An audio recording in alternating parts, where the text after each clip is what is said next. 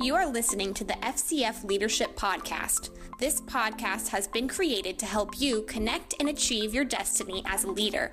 For more information, visit our website at fcf.org.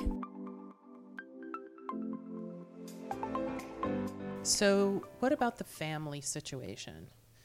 Because you brought a son into the relationship, and then, you know, you went through the health issues you went through and ended up getting pregnant and having a beautiful daughter. And so now you have technically a blended family. And so what was that dynamic like for you guys? Back in the day, it was weird. I didn't particularly like Austin's dad. Austin's dad was my high school sweetheart. I was pregnant unwed mother at 17. Why didn't you marry him? That's what people always want to know. As high school seniors, we looked at each other and I asked him, are we going to be married forever? Because we're talking about getting married. And he looked at me and he said, probably not. We didn't get along that great. Right. And I knew how I felt with my dad giving me up and being weird. So I said, instead of hurting him in kindergarten or second grade, what if we never got married and this was just the way life always was? Right.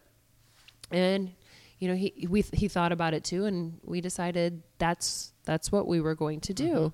And, you know, when culture would have said, hey, you guys need to get married and make it right, we wouldn't have made it. We would have gotten divorced. So much more damage would have been incurred. Yeah. To him, to the son. Absolutely. So, we never got to both of you. Yeah. Yeah. Because the damage of divorce, the pain of divorce. And it would have been a downhill spiral. We would have said a lot more hurtful things. Exactly. So that was actually wisdom.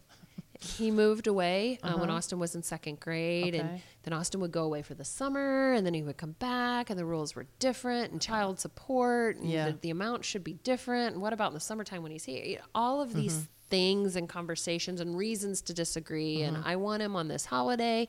There's all of these things when he's younger. Austin and David had a unique connection. He asked David from the first year we were married, can I call you Papa? So he has a Papa and he has a dad. Yeah. And they're different people. Love it. And Papa and Dad didn't necessarily get along because they kind of annoyed each other a little bit in the early years. And then as Austin grew and we figured things out, actually last Thanksgiving, Austin's dad's family and our family traveled to New York together. We used our hotel points to pay for their hotel. And we went to New York City for the Macy's Thanksgiving Day Parade and did Thanksgiving together as one family. I love that. And had a great time. Yeah. Oh, that's an unbelievable, beautiful testimony in and of itself. Okay. Now, I'm going to talk about being a woman in ministry, in leadership for a minute, and ask you, what do you feel like has been some of the biggest obstacles that you've had to overcome in that position? I remember, so when we first started the second campus, way back in 2008, we were running about 2,000 people. We opened this other campus in this reception hall. So they're having wedding receptions on Saturday night, and we're having church on Sunday morning. And we didn't think people would be there, and a bunch of people came, and then the crowd thinned out a little bit, and then God gave us a building. And I remember when we lost a whole row of people, and we called them the drunk row because they found us on television, but they said we would just sit around our cul-de-sac in our lounge chairs, our folding chairs, our yard chairs. We'd bring our yard chairs out, sit around the cul-de-sac, and all get drunk together while the kids played in the cul-de-sac. So we called them the drunk row. That was their testimony. Then they found us, started coming to church. Right. Well, then they found out that women weren't supposed to lead churches. And they made that holy, very informed decision that we were doing it wrong. Okay. And they all left the church at one time. So it's like these 12 people and all their kids left the church at one time. Yeah. And I just looked at my husband and I said, how does the drunk row think they're going to give us a theology lesson? Right. But yet it had come to them with such conviction that this just can't happen this way. So what you can't do is be moved by your haters. Right. Joel Osteen is a friend of ours. And I remember Joel and his sweet little voice. talking to David and I one time in his front yard. And he just said, y'all, you'll only be as big as much hate as you can tolerate. That's a great statement. He gets so much hate. He really is that sweet. Yeah, I can imagine how much hate he gets. He doesn't read his own Twitter stuff. He doesn't read it. He said, I just don't see any value in even seeing that stuff. There were pastors, big name pastors that you would probably know the name of, that came out against him in the media, preached messages on YouTube against him. Oh yeah, I've heard some of them. And their churches are gone. They had churches turning into denominations, and their churches are gone. And then they wanted to come back later after all that happened and apologize. And they wanted an appointment to apologize to Joel. And Joel said, I don't think we need that meeting because I don't think you got anything to apologize for. I think we're just fine. But he never let any of the hate or you owe me that. Right. Come on in. Let's talk. Not an ounce of that. There. Yeah. Not an ounce of that. So why can he fill stadiums? Right. And have 75% of the people stand up and pray the salvation prayer? Right. Because he can tolerate a lot of hate. That is such a great statement. I love that. And so it's just, what are we looking at? Yeah. The Bible says, fix your eyes on Jesus, not on the negative Instagram comments. You know, it's wild on that particular post with the 1,255 comments. I wanted to respond. Oh, yeah. And say, her legs were atrophied, but God. And I wasn't going to say snarky things, I think. Maybe I would have said a little snarky stuff, but I wasn't intending to fight. Right. I was intending to quote unquote defend God. Right. But for some reason to this day, Instagram will not allow me to respond to the comments. Wow. I don't know why. Wow. So it might be heaven. Yeah, it might be. Protecting me from. Right. Engaging something that has no bearing. What profits? Exactly. To engage with a fool. Right. But if we spend all our time thinking about the fool and the foolish, so true. Doesn't make us wise. It doesn't. So I could spend my time that the same person who didn't like Joel was very against female leadership in the church and started reaching out to us. And I was like, oh, I'm scratching my head right now. You can't see it because it made me very nervous. Sure. Because he was so against women leadership in the church. But he doesn't decide if I lead. And here's the thing that might freak you out, Cookie. I don't decide if I lead. Right. Now, I can decide if I will be a willing vessel or not. That's right. But I don't get to decide if I lead. One of the conversations, so I was at another church conference just a month or two ago, and they did a panel on women in leadership.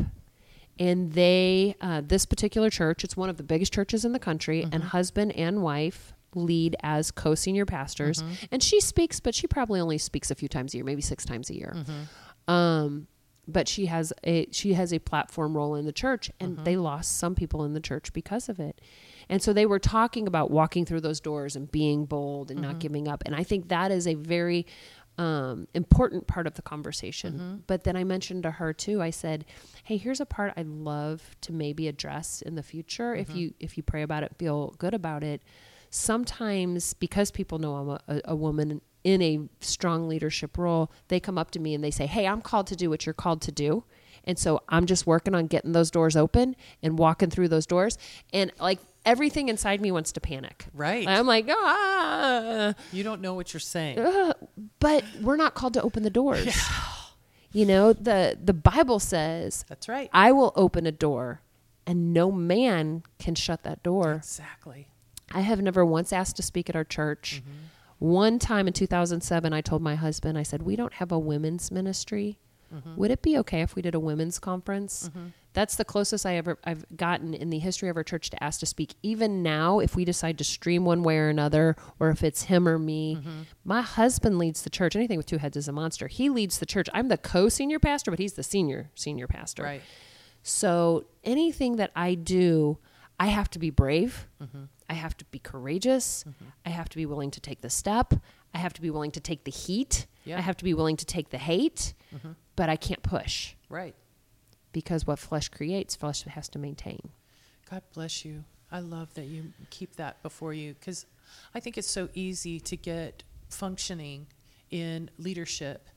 And I mean, let's face it, we all have certain levels of, lack of a better word, ambition, you know? Yeah. And it's easy when you get in the mode of forward momentum to step into that push mode. My husband and I were just talking about this recently because of the shift in our structure. He was the senior pastor. I was the co-senior pastor. Now I'm the CEO, and he's coming alongside to help me.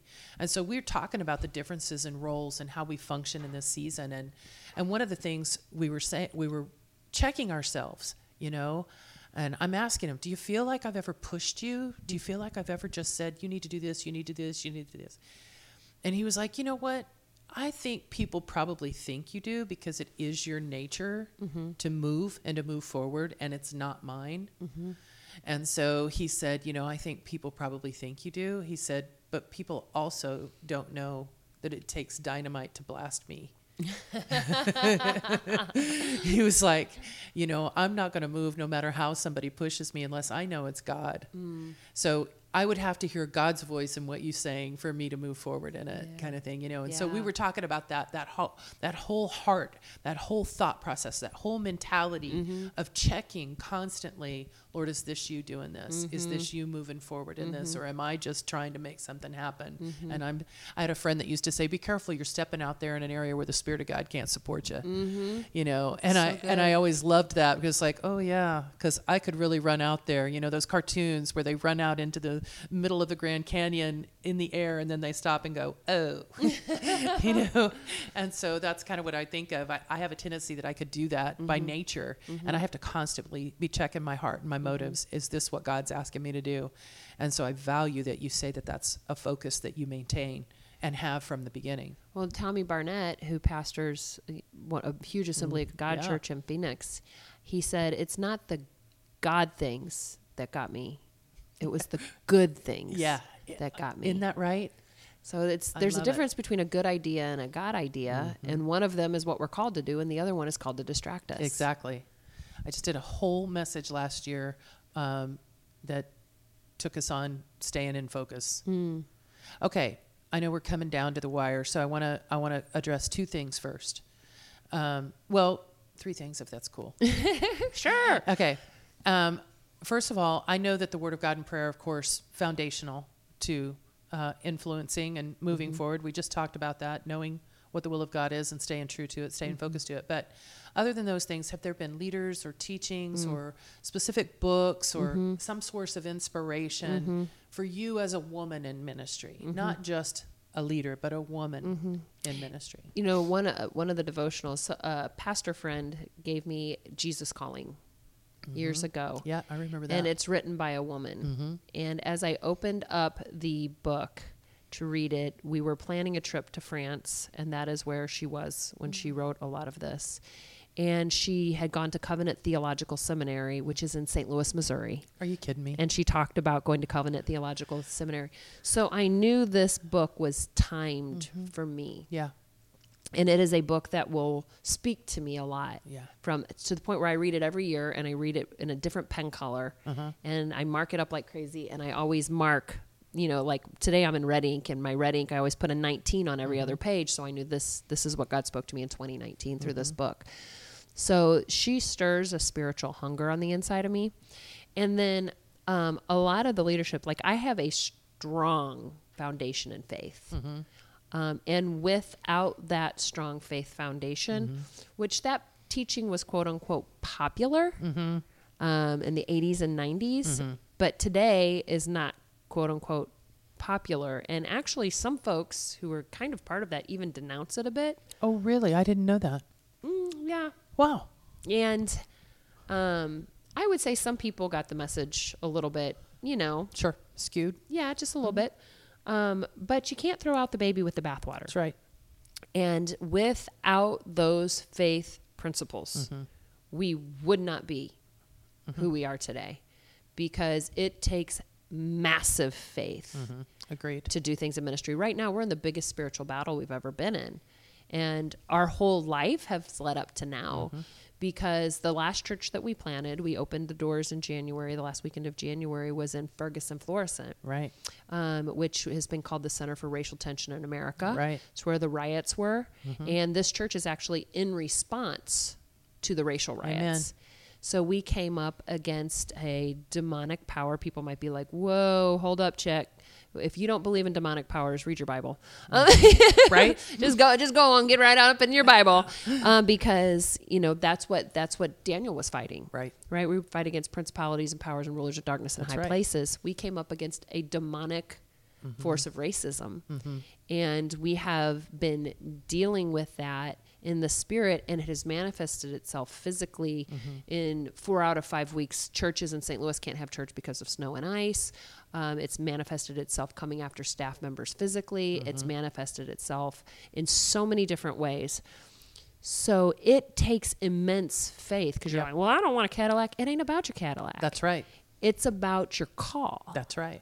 And if the enemy can shift you off of a message because there's a tear in the wheat. Right. So you have to get out the tares, but you have to grasp the principles. And those are probably the most important spiritual principles that have been planted in my life by great faith leaders. I never got to know Buddy Harrison. He'd gone to heaven by the time I'd been introduced to this whole world. And I'm so sad about it. But those faith principles I got you, baby. But I'm just saying that the people listening to your podcast, they need to dig in, like with pen and paper, and take copious notes, because there's good teachings. Absolutely. But then there's life and death teachings. That's right. And this is a life and death teaching. Agreed.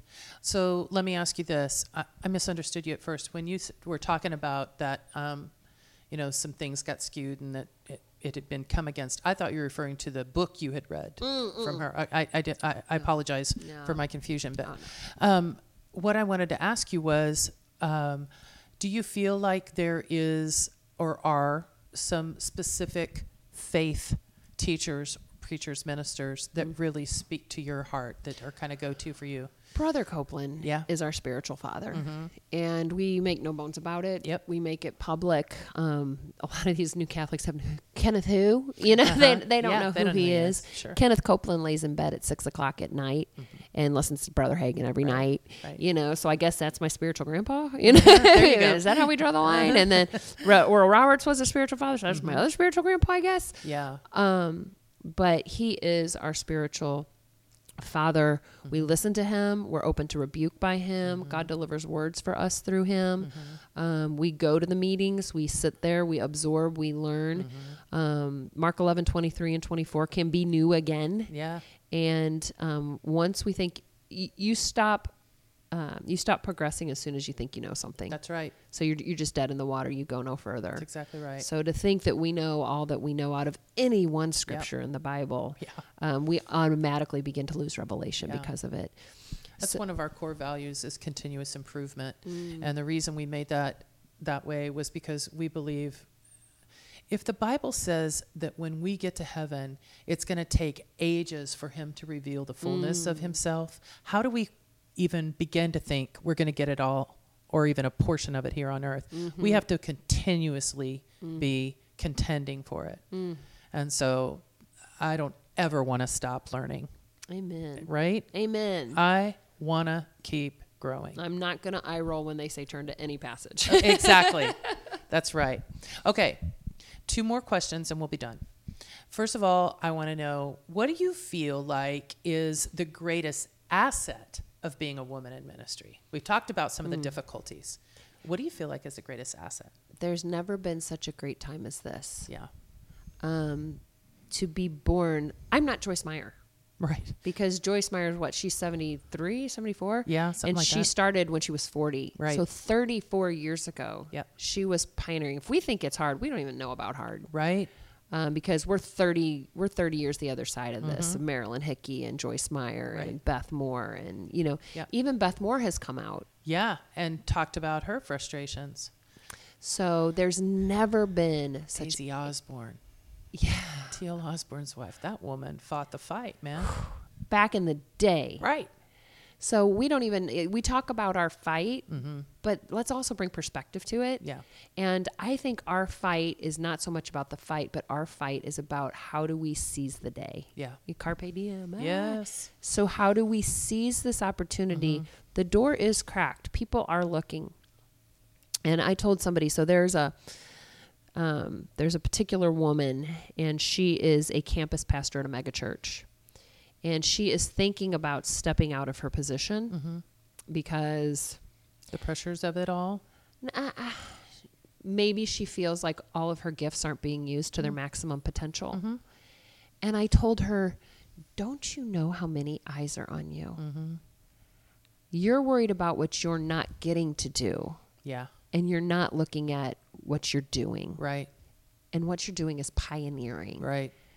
And all of these eyes are on you. And if you flake out because you think you're not getting enough airtime or microphone time or gifts that aren't being used, give God a second because he's got ways of letting all that come out. That's right.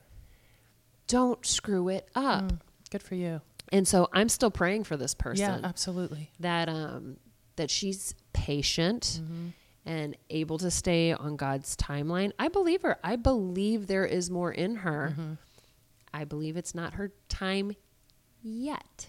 Why? I don't know, but God does. I tell you, but her patience and her faithfulness to the things you shared with her will put her in the right time. Yeah.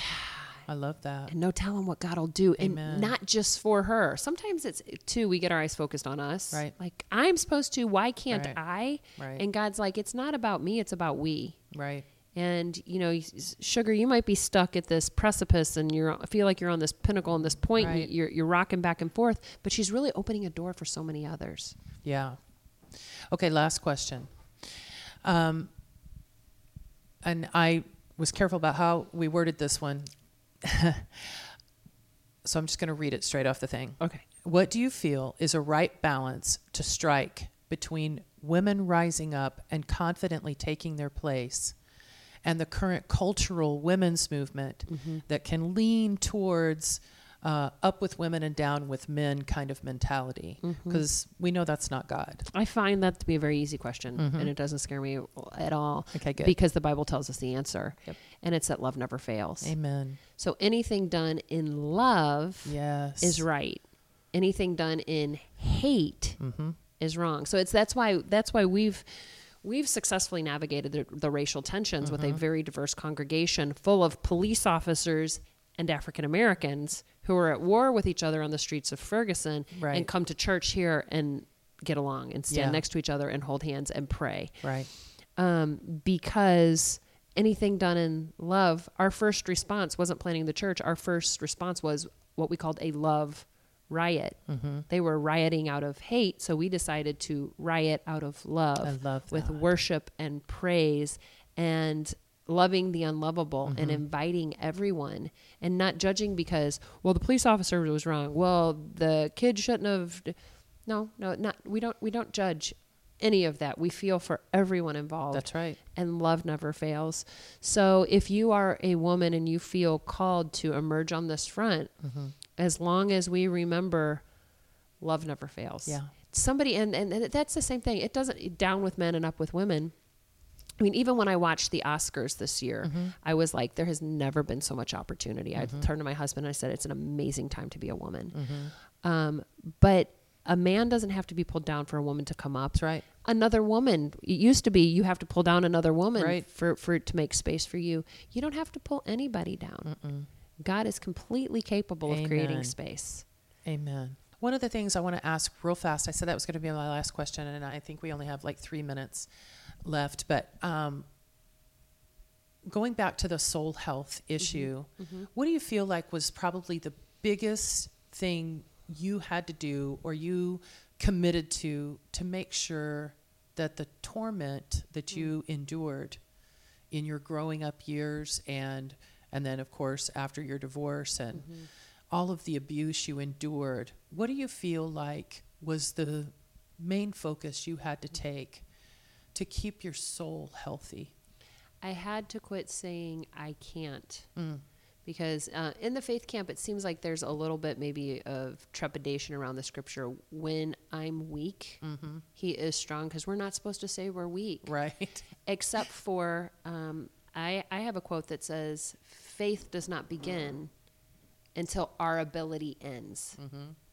Right. So we can't step into faith if we can still do it. So at some point we become too weak to, I can't lift 350 pounds. Never will be able to lift 350 pounds. I'm too weak in my bodily strength, but he is strong. It's the same thing with Ella's atrophy in her legs. Right. She was too weak to stand, but in her weakness, he was shown strong.